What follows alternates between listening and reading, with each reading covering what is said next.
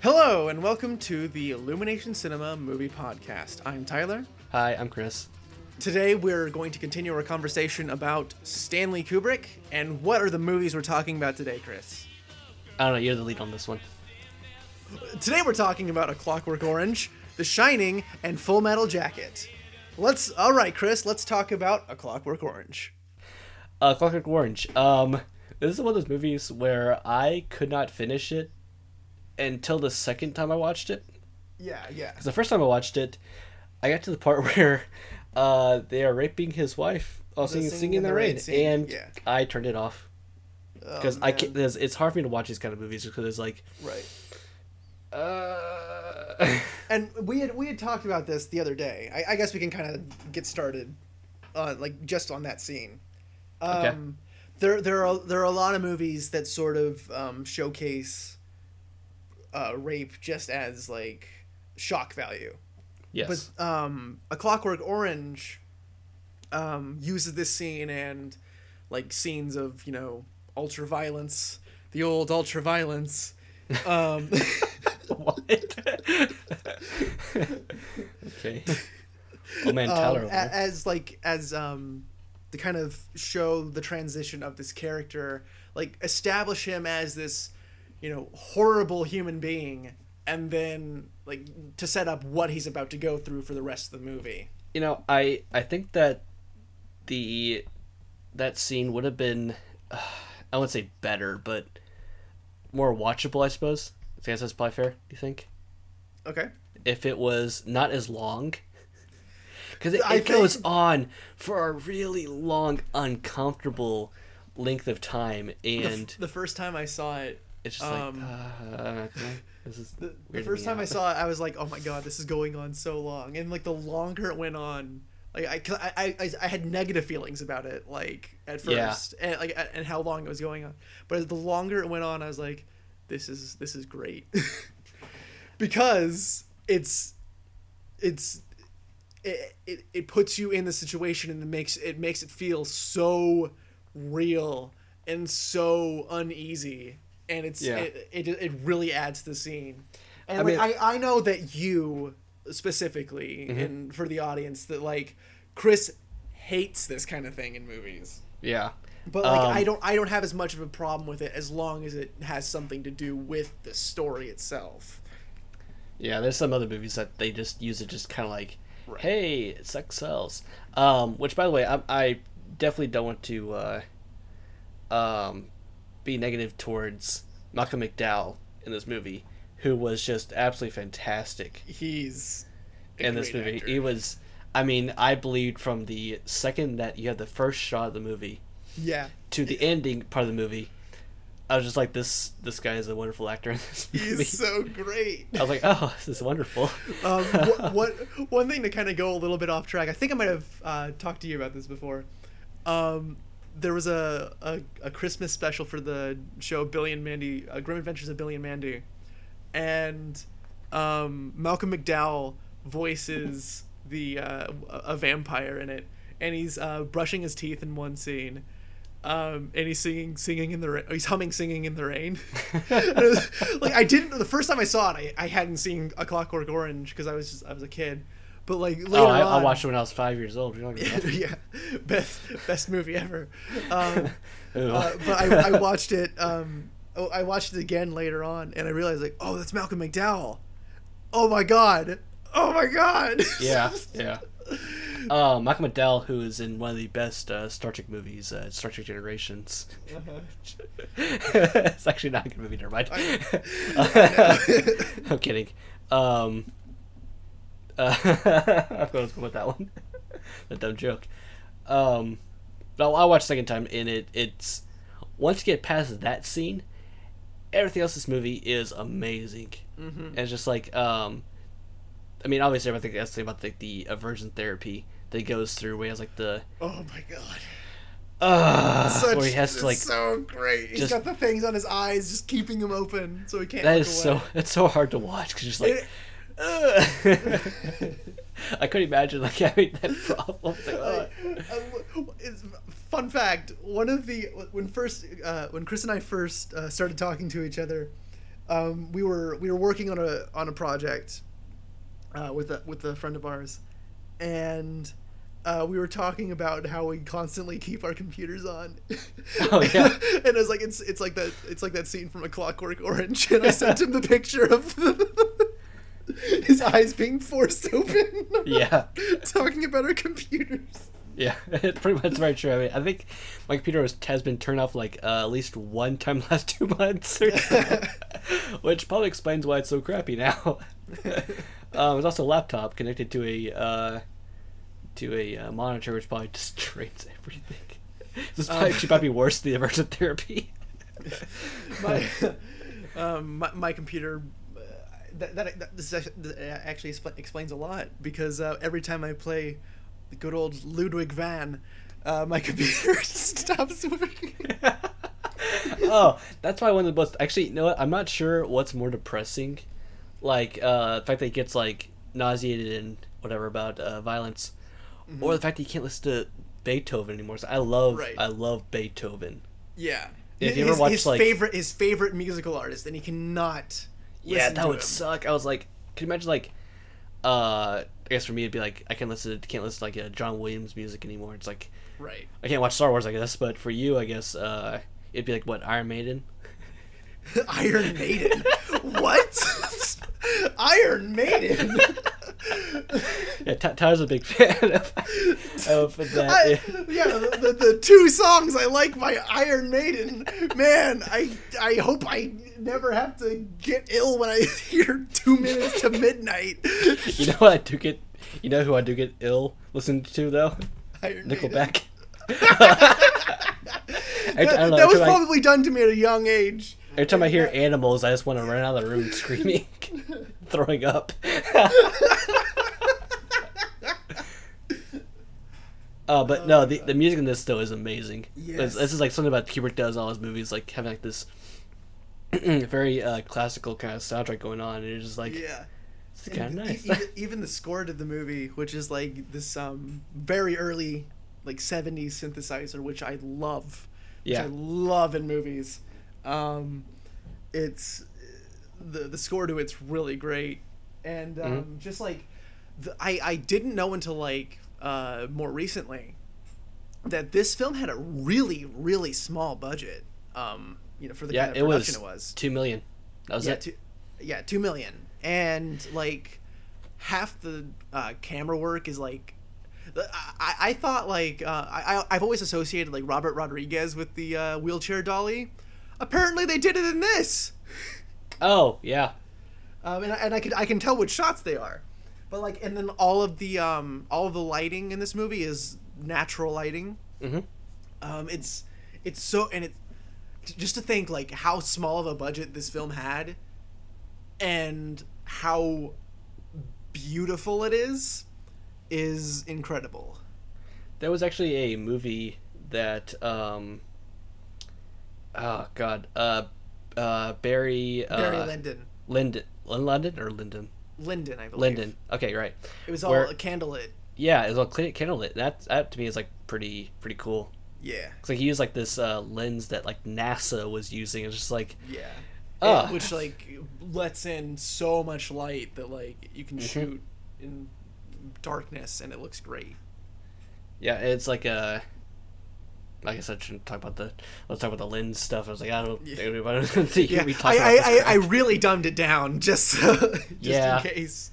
I don't say dumbed it down. I would say not dumbed it down, but like I kind of broke it down to be a bit more simple.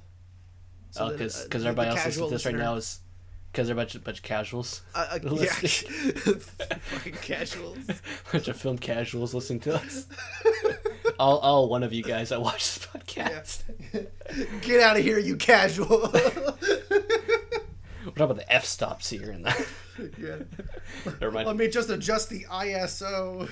The ISO. Oh. On my please stop. Just stop. 80 millimeter lens. Yeah. Hashtag clipping. Yeah. It's weird to like say this right now. Like you're talking about like Stanley Kubrick. I was thinking about Stanley Kubrick directing this film right here, and it's 2001. Mm-hmm. Like there's different like faces of Stanley Kubrick, Like these two right here are the ones I always associate the most with. Right. Stanley Kubrick's face. I don't know if that makes any sense whatsoever to you, but like, because I can't think. I don't think of like Stanley Kubrick like the Eyes Wide Shut. Like, obviously, old and close to death or whatever.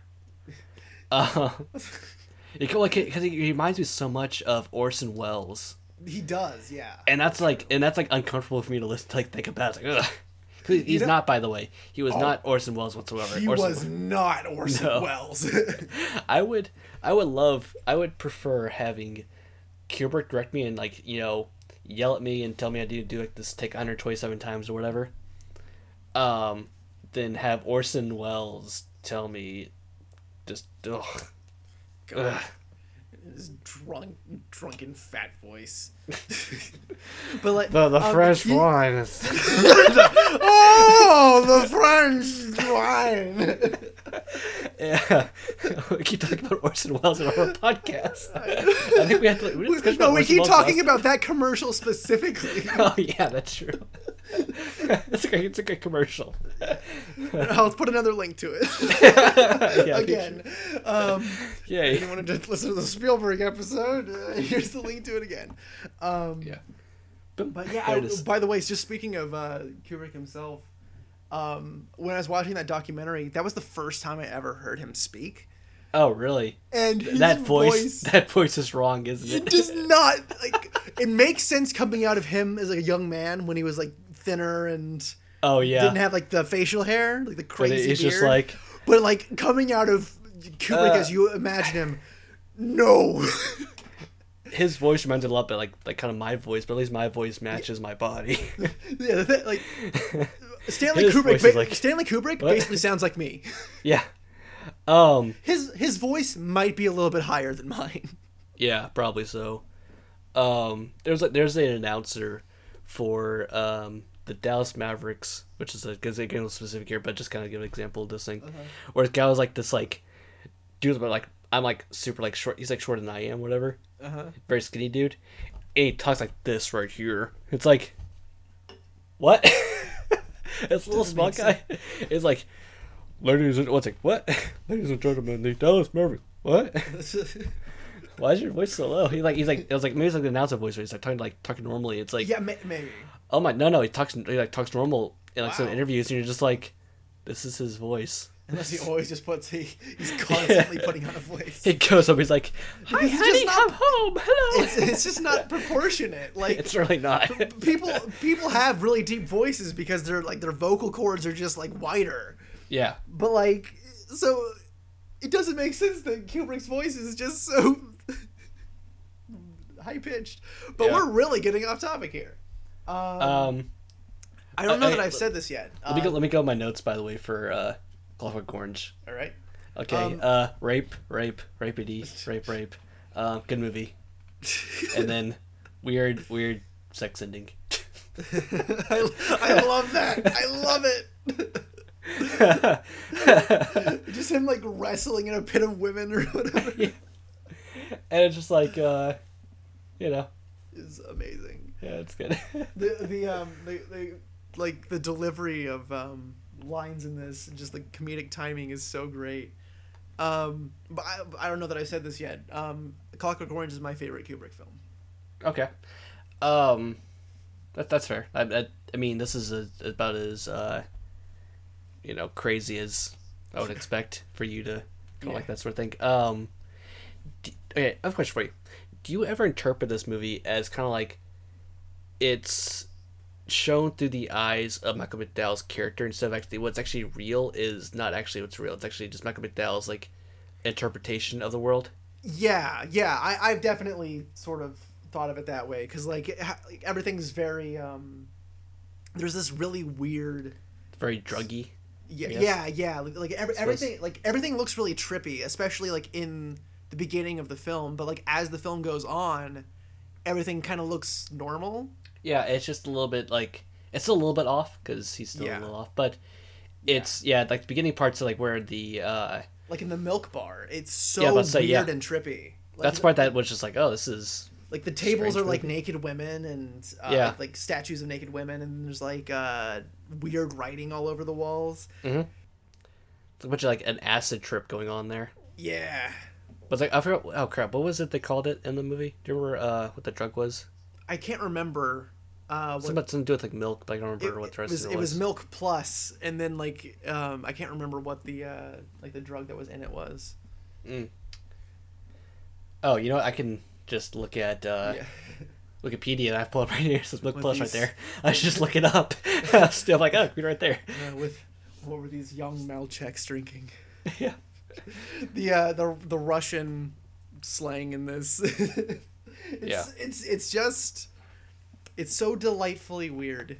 Oh yeah, and it's not like one of those like you feel like they had a lot of fun with the tricks. Like, it was shot quickly. I think it was the fastest Kubrick film ever. Probably, like shot. Yeah, especially due to the lack of budget. Yeah, it was just like this quick shoot. It was just like I could just imagine like this like I mean it was probably high intensity over the entire time, but just like came out really well though. It comes off as a fun movie. Like someone's gonna get like if you like get like a group of friends together, like you watch the like film. Like you have like the film, you have to watch this movie kind of films, whatever. Like this right here, you know, it'd be like that one. Oh crap, what's I feel so stupid right now. What's Jeff Bridges movie? Big Lebowski. Yeah, and as much as I didn't like the movie at all, I still will say like people. That's one of the things that people like say that you have to watch that movie. Like if you're into film, watch that movie. It's also one of those like you have to watch this movie. You're into film. Right. Watch this right here. We said 2001 was like for the sci-fi people. If you like for weird, the film people as well. Yeah, if you like really weird, film people, absolutely, yeah. But if you like really weird movies, this is probably like right up your alley. Yeah. This is right up your alley. This is perfect. I feel like there's another thing I was gonna say. Oh, I have a note. It talks about my disappointment with the fact that this movie is linked to like, because of how violent this right here was, it inspired these people, whatever. It's like, no. Here's the thing, though. Another PSA for you people listening to this. Mm-hmm. Okay.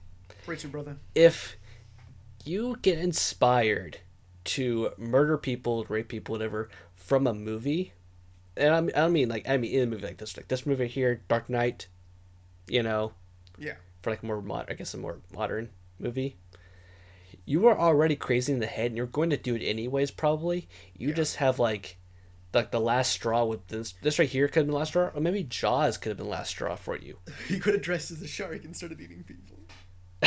I'm sorry, I couldn't avoid the joke. Now, if you're gonna like eat people, you have to watch like the Donner Party, something like that. Yeah.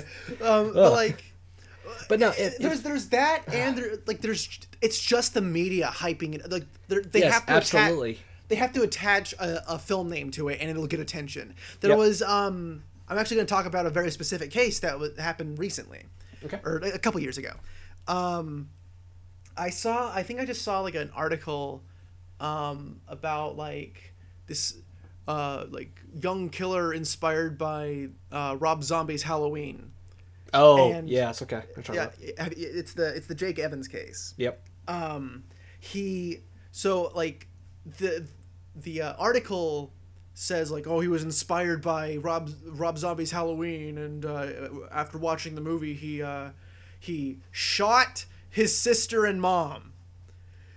I don't know if you know this, but the killer in the film never shoots anybody.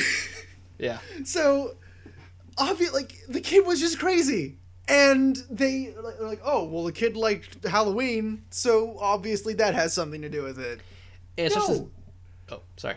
No, it doesn't. It has nothing to do with it. Like, the kid, as we said, it's just the kid is crazy, and then like they hear that there's an interest in violent movies, and they're going to tag that onto it because that's clickbait. People like in the media want like they point out movies, video games, TV shows, because that's like the things that they want to stir up controversy because they want to get like more clicks. It really is. It's literally just to get more clicks to get more money. Because you see the article says, did Clockwork Orange, whatever, inspire this person to go out and eat somebody's dog or whatever? It's like probably not. Probably not. But guess what? You're gonna buy the magazine because of the fact that you think that this thing has information that you don't understand. Yeah, and all of a sudden, there's well. 1,000 magazines being sold, 1 million magazines out there being sold. This one article because this person wanted to stir controversy. It's a bunch of bull crap. And then you also get other people following that because they were able to sell it. So there was another murder somewhere. Some guy ran over a kid with a lawnmower. Probably a Clockwork Orange again. Yeah, and I'm sure that if, like, you know, the media we have right nowadays was around, like, the type of media we have nowadays, like, was around back, like, whenever Sherlock Holmes was coming out, to be like, oh, well, Arthur Conan Doyle has inspired these people to go out and murder other people and blah, blah, blah. It's like, no. These people are just insane. Jack the Ripper was inspired by Clockwork Orange. Yeah. Pretty much. It's like, no. He's crazy. Because, like, listen, if you look at the guy that, I don't remember what his name is. I don't know if you remember it. But the guy that went to the movie theater for, like, Dark Knight Rises and started shooting people. Yeah. If you look at him, he's already insane. Yeah. He wasn't inspired by this right here. He attached himself to this character because of the fact that he was crazy. It wasn't even. I don't think it was even had anything to do with the movie, did it? I thought he just like went into the theater. Well, he dressed up as the Joker. He had like the hair and all this other stuff right there going. Okay. But like the thing is, like he psychologically attached himself to this character because he felt that the Joker was like him. And the reason for that, because he's crazy. It's not because like he's not like Tyler and I, where we're not going to go out and start shooting people, because we're sane. Well, sorry, we're mostly we're 25. Because Chris is a sane human being. 26% sane. 26.5. Yeah, percent. You know, it's weird. We're not going to go out and, like, kill somebody. We're not going to go out and stab somebody's dog. We're not going to go out and, like, you know, skin a bunch of cats because we're insane human beings. We don't do that sort of thing.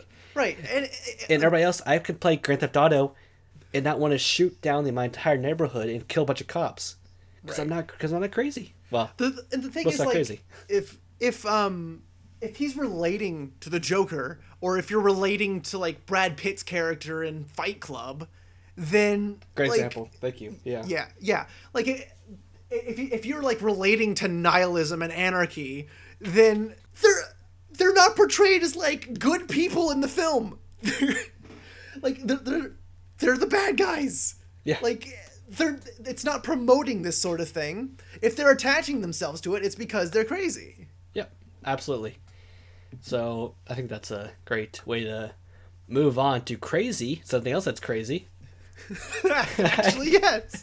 Great segue. The Shining. There we go. The Shining has my favorite shot of every single Stanley Kubrick film. Oh yeah. Where Jack Nicholson is in the snow. Yes. That face, he's just like, durr. It's my favorite shot. I'm sorry. It's amazing.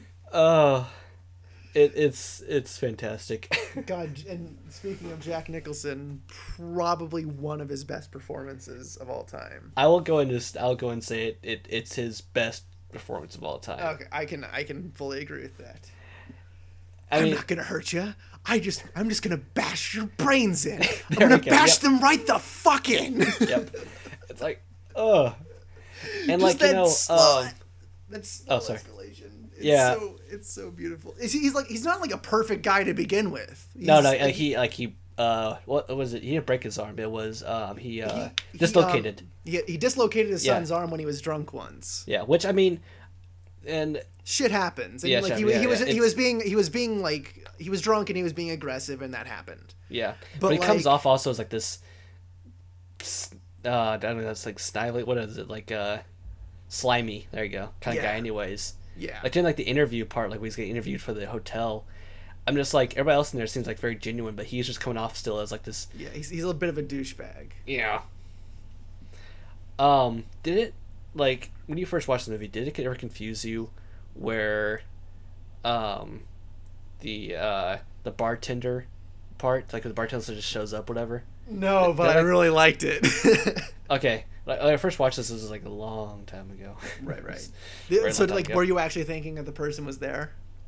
Yeah, it was. It was just like, why is this person? I don't know. It was dumb looking. I feel like I knew that like since the movie and like we were talking sort of about earlier. I think in the first part we are talking about how the movies are kind of slow and how this one it really works because it's like by the time Jack Nicholson starts really going crazy, you're going a little bit crazy yourself because the movie's been going on for so long, and it's like it's really like slow and boring, but like effectively, and like while it's going on, like you're not bored, but like what's going on's boring, but you're not bored with it because you know what's happening. You know that like the isolation is getting to them.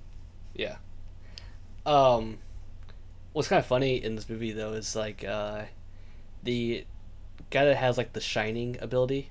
Yeah. Do you know who that is? Oh, I do, but it's escaping me right now. It's Scatman Crothers. That's right. That's right. And who was a singer, a musician guy from a long, long time ago. Yeah, yeah. But like he does so great in this movie. It's just like, now the one thing though this movie that I guess I kind of agree with, but I don't agree at the same time. It's like where it goes away from the book, where the book had that guy live and be the hero. Yeah. It's like when the hero's in the book, in the movie here, they kill him off immediately. Pretty much, he shows up at the mansion. Yeah. Which it adds to the hopelessness. Yeah. A lot because it's probably a really good deviation from the book, because if you knew that, like if you knew what happened in the book and then you suddenly suddenly this guy dies, you're like, holy shit, so how are they gonna handle this? Yeah, exactly. And you're just like, oh, this is gonna be different. All right. I remember like my dad was telling me about how he read the book, and he read the book in like over a weekend because he couldn't put the book down. It's just so scary. Right. It's a really great book. I never actually read the book or anything like that, so I never actually even, well, no, I read a little bit of Stephen King, and I kind of like it's just so long. Yeah. I'm talking about long. Just read Stephen King's books. Yeah. So Kubrick definitely did a great job condensing down this masterpiece.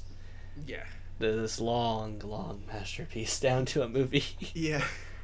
And something we should note here: you're really not into horror movies. Oh, I'm not. No, absolutely not. I don't like horror movies whatsoever, except for this one. Right. This is probably my favorite horror movie. Yeah. I don't know. Actually, wait. Do you count Jaws as a horror movie? Sort of. Yeah. Okay, then this is my second favorite horror movie. Then I guess. Okay. I guess we'll go with that. I suppose. I definitely think this is better than Jaws. Well, I think you're wrong. So, you know. But there's like this like intense silence. But yeah, like when the bartender shows up and all the guests are there, it's man, that's some really great stuff. Yeah. And this guy's out of his mind. Yeah, when I first watched this, whenever I was like long time ago, so I was kind of confused like what was going on, because I was also a dumb kid. I was probably like 13 or something like that at the time, so I was probably just dumb 13-year-old. I watched this a couple of years ago for the first, like I said, like the first time actually watching it, like as somebody that's has comprehension of what's going on. Yes. And I was like, this is okay, I guess. I don't like it that much. So I watched it again a couple years ago, and I was like, okay, this is a great movie. Yeah. I had to watch it again like that last week. I watched it last week. Nice. And it was like, this is probably this would be my favorite Kubrick film if it wasn't for Dr. Strangelove. Yeah. And I guess Full Metal Jacket, but we'll get into that later. Yeah. Which I need to start thinking of how I'm gonna rank these. Oh yeah, I got mine already. So sweet. But yeah, this I'm trying to think of some of the other stuff. A lot of the imagery in this movie is so great. Mm-hmm. This is definitely because Kubrick has a lot of like he works in symmetry a lot, mm-hmm. and this is probably one of the best examples of it. Yeah, and like just the long hallway stuff that's like in the middle. Like, your eyes are like focusing down the middle right here. Yeah. And there's the creepiest part of the whole movie right here, which is the two little girls. Yeah. And this right here, they're just like staring, like, "Come play with." No. No. Yeah, some of my favorite stuff is like, or like, especially early on, is like where he's just riding the big wheel around. Yeah. The little kid, and the sound design is terrific right there. Oh yeah, like because he's like going on the wood floor, and then he'll get up on the carpet and it'll be quieter. Yeah. And it's just like, it's just such like a maddening sound, and it's great. It's like, and as it like, because you're just expecting him to like run into something those first couple times, and he doesn't. Yeah, and you're like, is it gonna happen? And then eventually he runs into the two little girls. You're just like, oh no! It's like, I watched this. No. It was 3 a.m. when I started watching this movie, and it's just like, why did you do that? You I don't know. Did I text you and just like, when I'm watching Shining at this time at night? I don't remember. I was just like, I made a mistake. I had to watch. I was like, okay, but I was like, I'll watch like part of it tonight and watch the rest of it tomorrow. Oh my god! Because I got to the part where she's looking at the manuscript and you're just like, well, no, not manuscript. No, it was the bathtub scene. Yeah. I was about to say, like, you're gonna have nightmare fuel at the fucking bathtub scene. I was like, no. It's like, oh, it's kind of a girl, okay, whatever, it's cool. And also, it's like, oh. Oh no. It's like, oh no, get out, Jack. I was just like, I was afraid for Jack's safety, and I was like, oh, you know what? Yeah. I don't care about Jack's safety anymore. Yeah. Oh god, I'm trying to like point out my favorite scene in the movie. One of them is definitely Red rum. That's why the best part of the movie. I'm Tony. I love the little kid in this. This little kid is wonderful. He's actually really great. Like, he was probably the best parts of the movie. Except for Jack Nicholson. He has like all these weird mannerisms. Like, like he's talking with like talking with his like imaginary friend or whatever, and he's got like he moves his finger around when he does it. Yeah. It's such weird. It's like this weird little thing he does. Do you think Kubrick also yelled "little kid" and like had him like do like 27 takes of like? Apparently, it was only Shelley Duvall. Oh, really? Yeah, because I was watching that documentary, and like everyone else seemed to not really have much of a problem with him except for Shelley. There's a couple. Yeah, I remember that. Yeah. Yeah, they had that little argument. I mean, I thought that was kind of like maybe they're not showing the whole thing, but then again, I guess it's possible that maybe she just. I don't know, wasn't meshing very well with Kubrick's style. Because they show this one clip in the documentary that we keep referencing, where it's like the making of, and I wish I watched the making of when I rented it. I might rent it again. And he's like, hey, would you like to do it right this time? Oh yeah, it's like, and I was like, oh shit. That reminds me of like this part that happened where, I'm not sure if I told this story before, but Clint Eastwood was directing Matt Damon. Yeah. And there's a part like where, I don't know if you've heard this before. Cool. Here, where they're doing this scene, and Matt Damon's just not doing it right. Just can't do it. They're doing it over and over again. And Matt's just like, I have this great idea for maybe I can like change this up, whatever. And Clint just like turns to him, just like deadpan, just like, why? So you can waste everybody else's time. It's like, and this, by the way, is Matt Damon. Right. It's like few people in the world can talk to Matt Damon like that. And that's Clint Eastwood's right up there. That list of it. I was like, oh my god. I don't think that.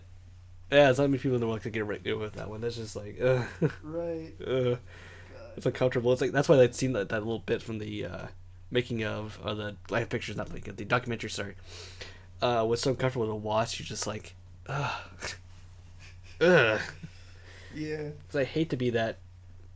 I don't know. If I turn to that kind of angry person. Right. And it's like also high stressing. So kind of like, how do you determine like what's right, what's wrong with the situation. It's like right, and it was probably a very stressful movie to work on, so it was probably getting to all of them. Oh yeah. Red rum. Red rum. I love the way the kid was saying it. It was just so wonderful. He was like this, like red rum, red rum. He's like, what? It's like, yeah. Okay. And like whenever he's writing the words "red rum" on with the lipstick on the door. Yeah, with the lipstick on the door. Yeah. At first, like he like rubs his finger against like the knife, or like, is he gonna write with it? It's like, I didn't yeah. It's like, Yeah. I remember what I was going to talk about earlier on a Clockwork Orange. Okay, so let's go back in time. No spoilers if you skipped over a Clockwork Orange, by the way. So there was there was a story about how the guy the second time he goes to the old man's house, there's the buff guy that's with him all the time. And there's a scene where like he has to pick up the old man's wheelchair with him in it and carry him, and he's like, he came over to Stanley Kubrick and he's like, I'm not going to be able to do this too many times because it's really heavy, and I know you're not exactly one take Kubrick. So apparently he got him to do it in one take, and he's like, that's perfect, let's go, let's move on. It's like, good on you, man. And to be fair, I can understand that. Yeah, like, yeah. I'd be like, oh, I can't do this too many times, man. This is too much weight. At least he didn't like turn to be like, well, you should start lifting weights then. Just like go back to the park. It's like, oh, sorry, Mr. Kubrick. Sorry, Mr. Kubrick. Oh, what's the guy? 127 times. This movie, by the way, was one of the first times that Steadicam was used like so extensively. Yeah. Because they've been used a few times before, but one of the big things that contributed to so many takes was because the Steadicam was so new. Right. The person actually that was actually operating the camera was actually a Steadicam creator, which is kind of cool. Yeah. But even then, like, he had problems with the camera because it's just like it was just such a new idea. Right, and I wondered if there was a Steadicam used in this, because there's all those really, really long tracking shots, like for example the ones with like the big wheel in the hallway. Yeah, and that actually like, there's no way this could be a dolly because that's such a huge dolly track. Yeah, and like in the behind the scenes where you can like watch like the guy with the Steadicam like walking through. This really tall dude, by the way, is like super like. He's like a foot and a half almost taller than Kubrick. I'm not sure that tells about Kubrick's height, but Kubrick's like right behind, like just crunched behind, like looking at the camera the entire time. It's like looking in like the way the camera's looking really the entire time, like really close by. It's like, oh, yeah, uncomfortable. yeah. Kubrick just start yelling at him or whatever. It's like, oh. But as for like my favorite scene, it might be like the chase in the maze. Because you can never really tell how far apart they are. Oh yeah. And the way the kid gets away is really clever. That was like the kid's way more clever than I would have been. I would have been killed probably. I'd be dead right now. Almost immediately. Yeah. I would have been dead in the kitchen. Yeah, probably so. Great stuff, man. Yeah, great movie. If you like thriller horror stuff, this is probably one of the best. Yeah. Speaking of thriller horror movies, Full Metal Jacket. Full Metal Jacket. With Tyler and I think agree that I think we had this conversation about some of the best like improvisations in movies. Oh yes. Where and R. Lee Ermey. Yep, R. Lee Ermey is probably like just that guy set the standard for your sergeant. Absolutely. Your drill instructor sergeants. Just like his the way his insults are beautiful. He weaves a tapestry of obscenities that are still hanging over Lake Michigan this very day. Yeah. My question, like the entire time watching the movie, like at least the beginning parts of it, I guess the first third, I suppose, was how how do people keep a straight face the entire time? Yeah. Like the part like he's like going down the line and he's going, happy birthday to you, happy birthday to you, happy birthday dear Jesus. I lost it. I was like watching the movie and it was like late at night. I like lost it. I was like trying to keep myself quiet, but I kept like laughing so hard. It's like the way he was doing it was so beautiful. It's like this, just like tracking, this like shots going, just backwards ever. It's just like the guy like walking forward. It's just holy dog shit, Texas. Only steers and queers come from Texas, private cowboy. And you don't look like a steer to me, so that kind of narrows it down. Do you suck dicks? Sir, no, sir. Are you a Peter Puffer? Sir, no, sir. I bet you're the kind of guy who would fuck a person in the ass and not even give him have the goddamn kindness to give them a reach around. I'll be watching you. I think the part where he's like giving a reach around is like the best part of that entire statement. I might pepper those in throughout this entire conversation. That's fine. R. Lee Ermey was like the guy who was brought on to consult for the film. That's all he's gonna do. Yeah. And then it was like, let's just have the guy play the part. Yeah. Oh, this guy can do this, no problem. It's fantastic. There's not enough good things that can be said about that guy's performance. Yeah. I kind of wish like his ghost would show up a few times. I kind of wish that would have happened. Ghost Ermey. Yeah, I would have killed that. This guy, how many times did he play like a freaking drill sergeant in movies? Like, not even just in movies. He's like in Toy Story. Oh yeah, he's video games. He's all over the place. He was also in The Grim Adventures of Billy and Mandy. Oh yeah. That's right, he was in that. That's right. He was great. I keep saying was. He's still alive. Yeah. By the way. I shouldn't say was. He's only 71. He's still good to go. Yeah, man. By listening to this guy here, one of those things like you realize that this is the way that drill sergeants talk. And think about the guy like Bob Ross talking like this. It's just a great visualization, by the way. Imagine Bob Ross walking on the line going, happy birthday, dear Jesus. Or talking about giving people reach rounds.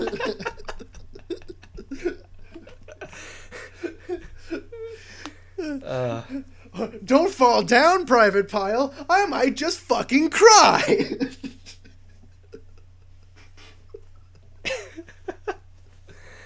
It's like saying he was berating him the entire time while he was like, oh my god, when the pal was like pointing the gun at him. You're just like, he's like, what is your major malfunction? He's like, it's like, dude, did mommy and daddy not give you enough attention? Yeah, that's right.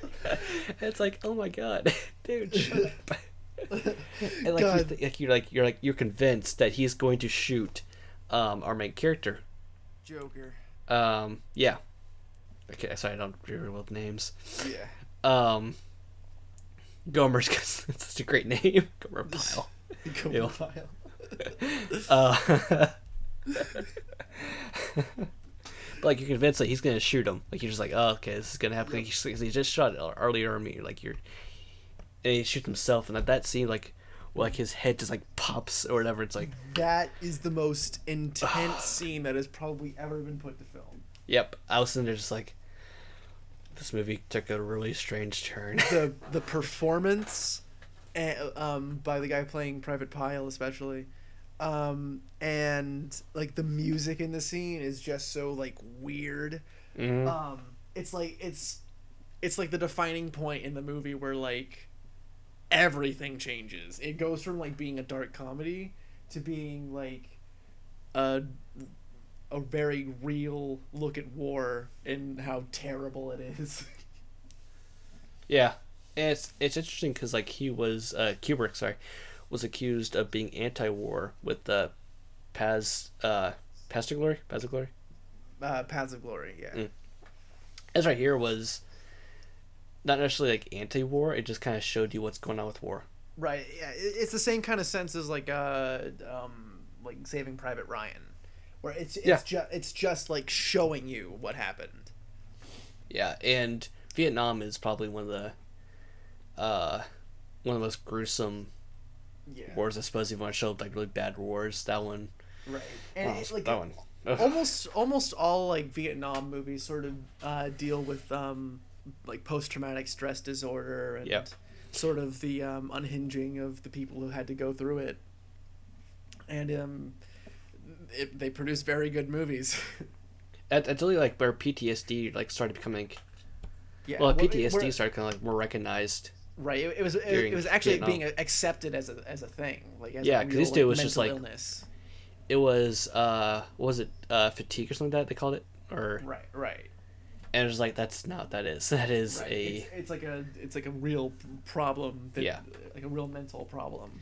If you ever like look at history, any of the battles that took place, like not just like not just like Vietnam or Korean War, but also World War II.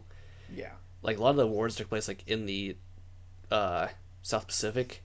Yeah. Were just absolutely gruesome. There was not to bore you guys with a bunch of history, but there was like one battle took place like I can't remember the name of it though. It was like just north of Australia. Yeah. That was just like Vietnam pretty much. Or just like just every second you were just gonna get shot by somebody probably. Right. Like there was somebody hiding out nearby who's gonna jump out and just kill your friend or whatever. Right. It was awful. This movie definitely portrays that really well. Especially in like that last big sequence where there's the sniper hiding, and like they're just slowly getting picked off until they find this person, and it's like a little girl, like not like a super young, but like that was yeah. It's just like this young lady and who. And like they shoot her and she's still alive, and I think don't they just like leave her? Yeah. Yeah. And then it cuts to them marching and like singing some Mickey Mouse song. Yeah. Because remember they were arguing about when I think she like just going just kill her off whatever.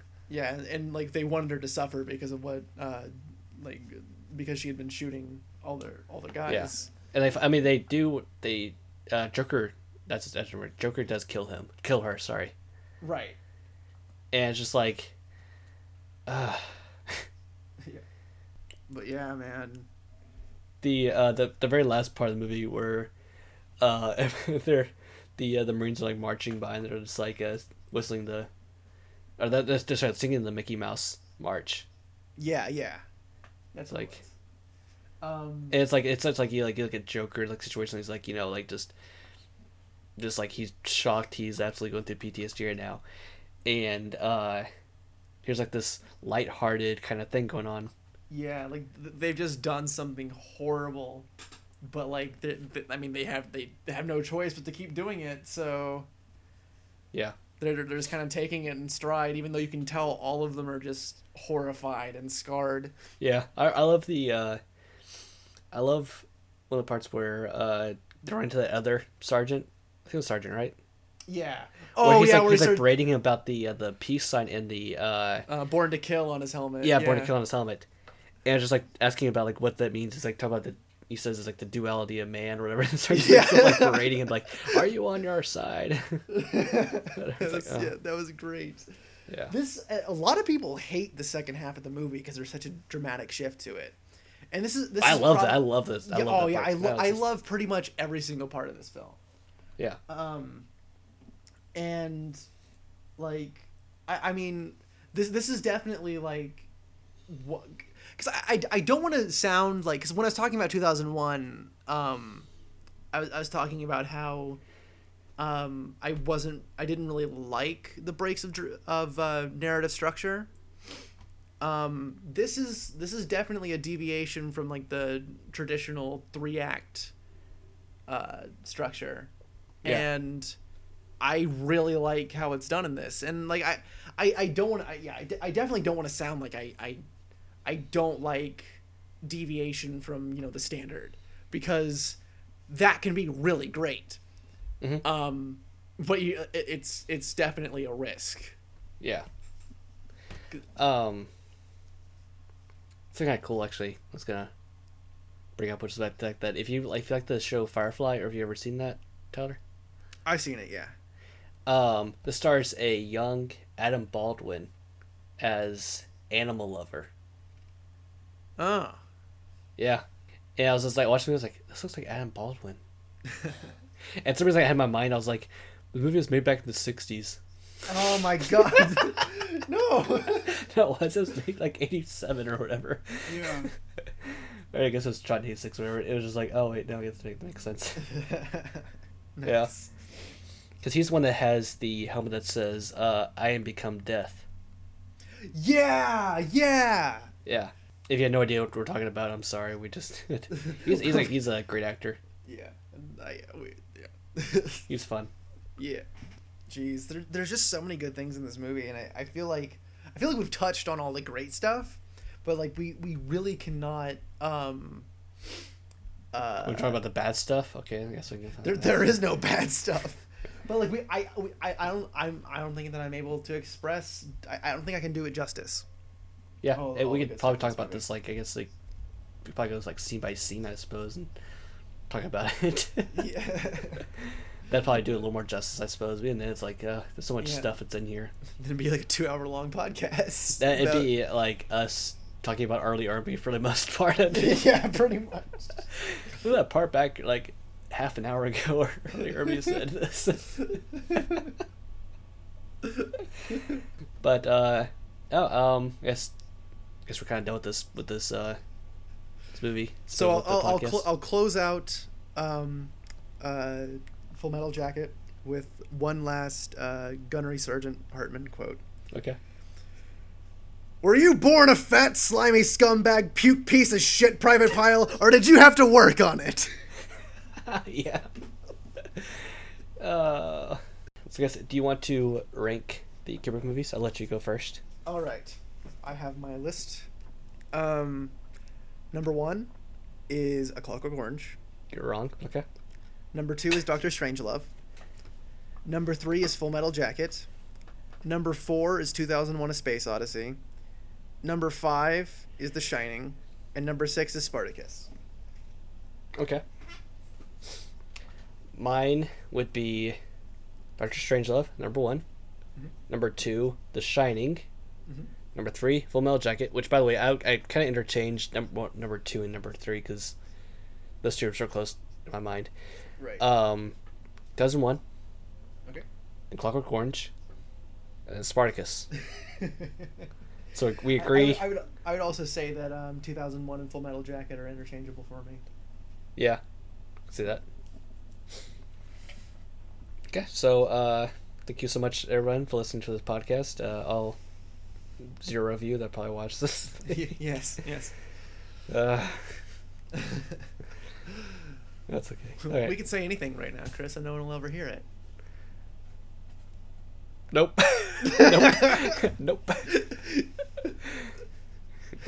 Remember what happened to the Spielberg podcast? Yeah, I do. I bet you do. You probably PTSD from that. Now. All right. All right, everyone. Have a pleasant evening.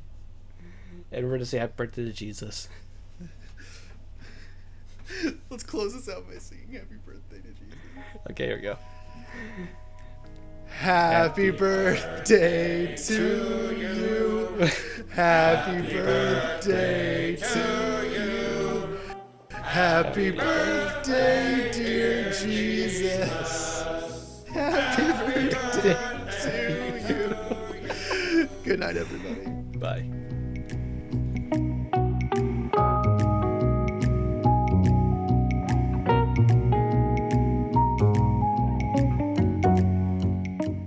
Thank you for listening to the Illumination Cinema Movie Podcast.